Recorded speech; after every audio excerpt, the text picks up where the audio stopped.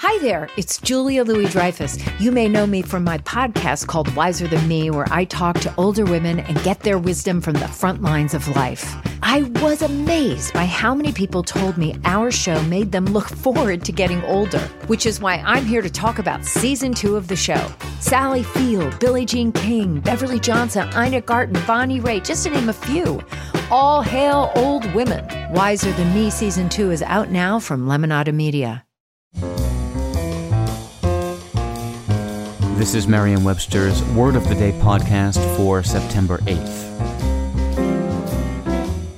Brought to you by the new Merriam-Webster's Advanced Learners English Dictionary, designed for students and teachers of English as a second language.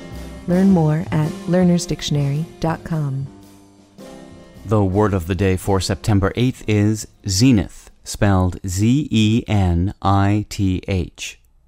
Zenith is a noun that means the point of the celestial sphere that is directly opposite the nadir and vertically above the observer. It can also mean the highest point reached in the heavens by a celestial body, or more generally, the culminating point or acme.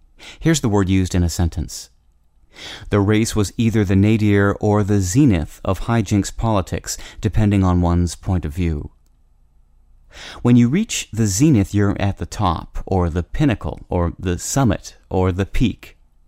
Zenith developed from Arabic terms meaning the way over one's head, and then traveled through Old Spanish, Medieval Latin, and Middle French before arriving in English.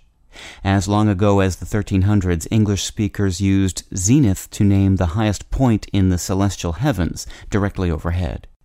By the 1600s, zenith was being used for other high points as well, as in our example sentence, zenith is often contrasted with nadir.